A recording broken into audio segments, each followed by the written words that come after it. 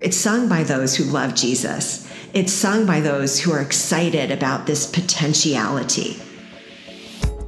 This is Chapter, Verse, and Season, a lectionary podcast from Yale Bible Study. I'm Helena Martin.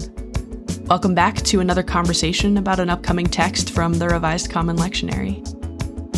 Each week, and sometimes a little more often, we bring you a conversation with two of the Yale Divinity School faculty. And you'll notice that this episode is coming out on Saturday rather than our usual Monday. That's because it's for Christmas Eve, which is now less than a week away. For special occasions, we'll have additional episodes like this one every so often. And for this special episode, we have Sarah Drummond, founding dean of Andover Newton Seminary at Yale, and Joel Baden, professor of Hebrew Bible and director of the Center for Continuing Education. They joined us just a couple episodes ago, so a big thank you to them for being here again so soon for this special weekend edition.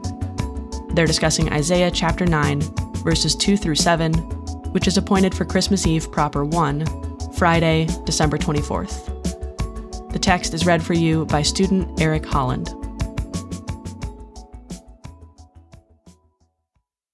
Isaiah chapter 9, verses 2 through 7. The people who walked in darkness have seen a great light. Those who lived in a land of deep darkness, on them light has shined. You have multiplied the nation, you have increased its joy. They rejoice before you as with joy at the harvest, as people exult when dividing plunder. For the yoke of their burden, and the bar across their shoulders, the rod of their oppressor, you have broken as on the day of Midian. For all the booths of the trampling warriors, and all the garments rolled in blood, shall be burned as fuel for the fire. For a child has been born for us, a son given to us, authority rests upon his shoulders. And he is named Wonderful Counselor, Mighty God, Everlasting Father, Prince of Peace. His authority shall grow continually, and there shall be endless peace, for the throne of David and his kingdom. He will establish and uphold it with justice and with righteousness, from this time onward and forevermore. The zeal of the Lord of hosts will do this.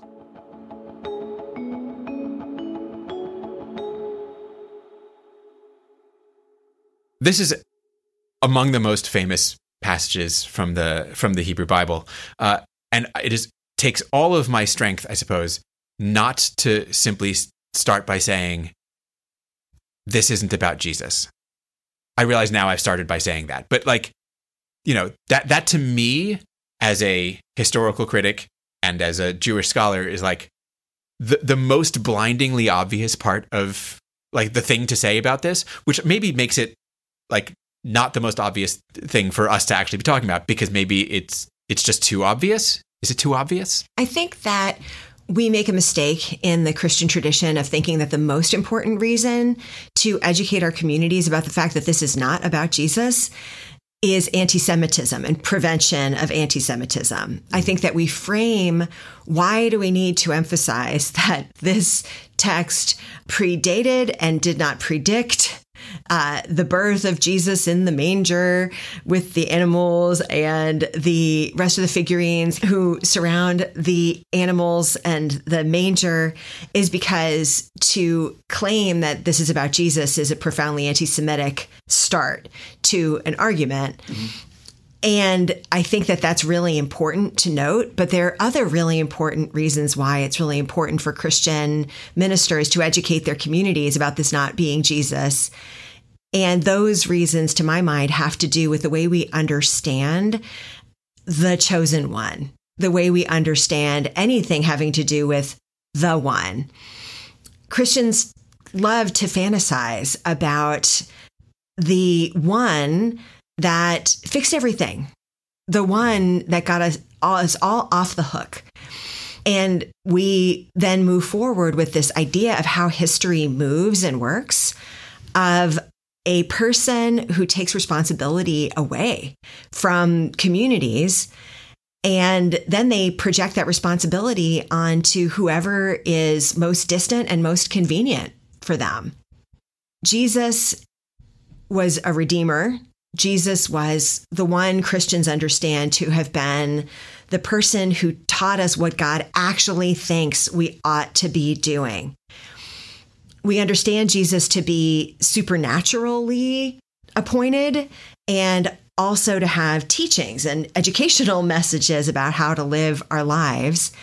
And amazingly, Christians get really excited about that first part, and they forget the teachings part. And when they do that, they get theologically lazy. So the fact that this is not about Jesus is just one more way in which we can help people to understand that numerous different interpretations can be offered as to around prophecies of the one that really aren't about one person necessarily. So I wonder what are some alternative interpretations just historically of this text? To whom might Isaiah have been referring? And what might be some alternative ways to understand the nature of this prophecy? In a sense, the way that you're reading here, it almost doesn't matter who it is. You don't want it to be anyone. I could say that this is a prophecy about, as I think it probably was, about like the birth and eventual kingship of King Hezekiah, who was much beloved in the time, and the Bible really, really likes a lot, Isaiah particularly. So, the sort of historical, critical, and, typically Jewish reading has to do with this. Oh, this is about Hezekiah, so it's very contextually bound. But one would still read this as Hezekiah as sort of the savior figure in a way, and you don't want anyone to have that role. Well, I get nervous about savior figures that show up at the end of the movie before the credits start to roll. Because the idea that the savior figure is now going to conduct some kind of cosmic erasure of everything wrong with our civilization is just as much of a fantasy as the wedding at the end of the movie. Weddings are a beginning. They're not the end, and they're not a fantasy. So what makes me feel like we need to stir up the idea of the singularity of the Savior? I don't think that I have so much of an issue. I don't have negative feelings about the idea of a heroic narrative or a heroic journey. And in fact, I don't think that it takes any of the power away to imagine this passage from Isaiah being a wonderful song, a wonderful story to set to music by Handel or somebody else, and use it as part of a celebration, as long as it's not necessarily claiming that this is the end of the work. Kingdom has come. No, Jesus was really clear that the city, the New Jerusalem, is not something that he was bringing to full fruition. He was describing it. He wasn't finalizing it. I would actually compare a celebratory use of Isaiah's passage around, say, Christmas, to similarly pointing to the echoes of Hannah's song in the Magnificat. I actually believe that the fact that Mary is singing a song about her joy at God making use of her as the mother of the Savior, the fact that she's singing somebody else's song, I've compared to a teenager singing along with a love song on the radio. There's something really wonderful about it. It doesn't ruin the Magnificat to think that it wasn't an original. And similarly, the Isaiah passage isn't ruined for me by the fact that it's not about Jesus, but rather it's sung by those who love Jesus. It's sung by those who are excited about this potentiality. So I think that the factuality is something that helps congregations untether themselves from a hyper literal understanding of the text, because my understanding is that hyperlitical reads just ruin everything. Yeah. I mean, I will say that for my part, I'm not the kind of sort of historical critical thinker who's like, well, the original meaning is the only meaning, right? It's not the case that just because this text was written about, I think probably Hezekiah, that from a Christian perspective, it can't or shouldn't be read as being about Jesus, right? What's interesting and what I think is like exciting about the historical critical recognition of what you're talking about, this sort of like this reuse, this interpretation of one text in a different context, is it allows us to ask the question of like why, right? What was it about this text that made it so useful, right? Like, when we see reuse or interpretation, right, we get to ask questions like, what did people see in this text that they thought, this is the one that we're gonna lift up as being our text now? The singing along to the love song is really a lovely image. It also reminds us that this text, whatever the historical context it was written in, was preserved and passed down in such a way that like later generations were saying to themselves, this is mine. This is about us and our belief too. But it does, it continues to raise the question of like, is it because they saw in it this savior thing going on, and that was appealing as you say, sort of the like, well, finally someone's going to come along and solve all my problems for me? It's not clear to me from the text that that's exactly what's being described.